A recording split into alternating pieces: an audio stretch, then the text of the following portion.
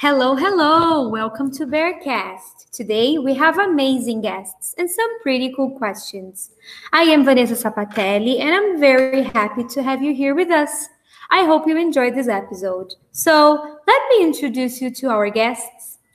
We have Claude Monet, a very famous painter. Hi, Claude. Hi. Helen Keller, a deafblind writer and activist. Hey, Helen, how are you? Hello. Bessie Coleman, the first Black woman to fly an airplane. Hi, Bessie, what's up? Hi, everyone.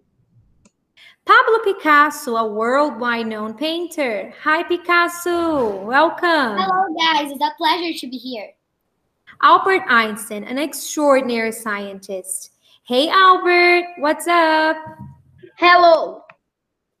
And last but not least, Frida Kahlo, a Mexican inspiring painter. Hi, Frida, welcome. Hi there. Thank you, everyone.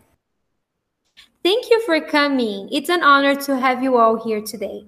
So let's start with the questions. Claude Monet, why did you become a painter?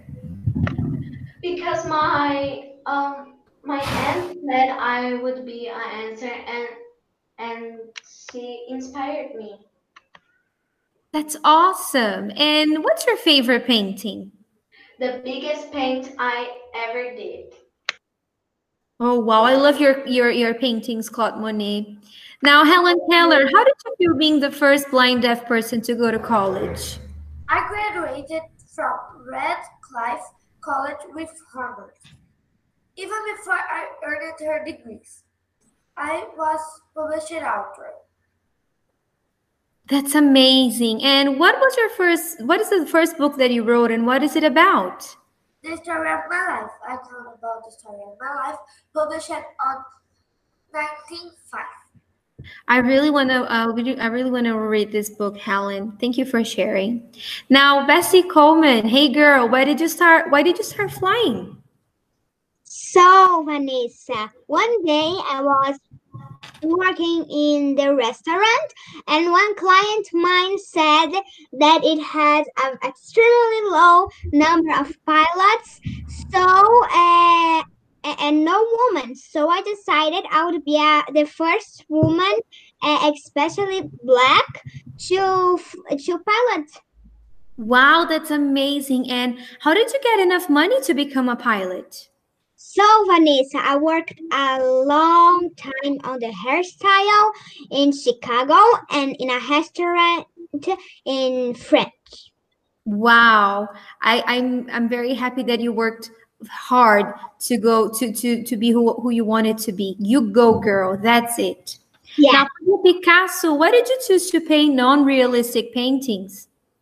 Oh, so I didn't choose after 19, I found that I could not paint realistic. And then you chose to paint non-realistic. And you are a great painter, by the way. Now, what motivated you to paint Guernica? Oh, what motivated me? Oh, so I was at home in Paris, and Guernica was responsible for Guernica, a basket country town on northern Spain. Oh, thank you for painting Guernica. It is a very strong message about non-violence and being against war.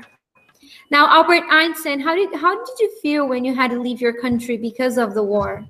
I felt bad because I loved that place and it was very beautiful. I can imagine. What a tough choice. And how did you feel? Did you feel different from the other kids when you were a child? Yes, because I was a little lazy to learn how to write and read different from other children that were very excited. Yes, I can imagine that. But I'm very happy you didn't give up. Because look at you now, right?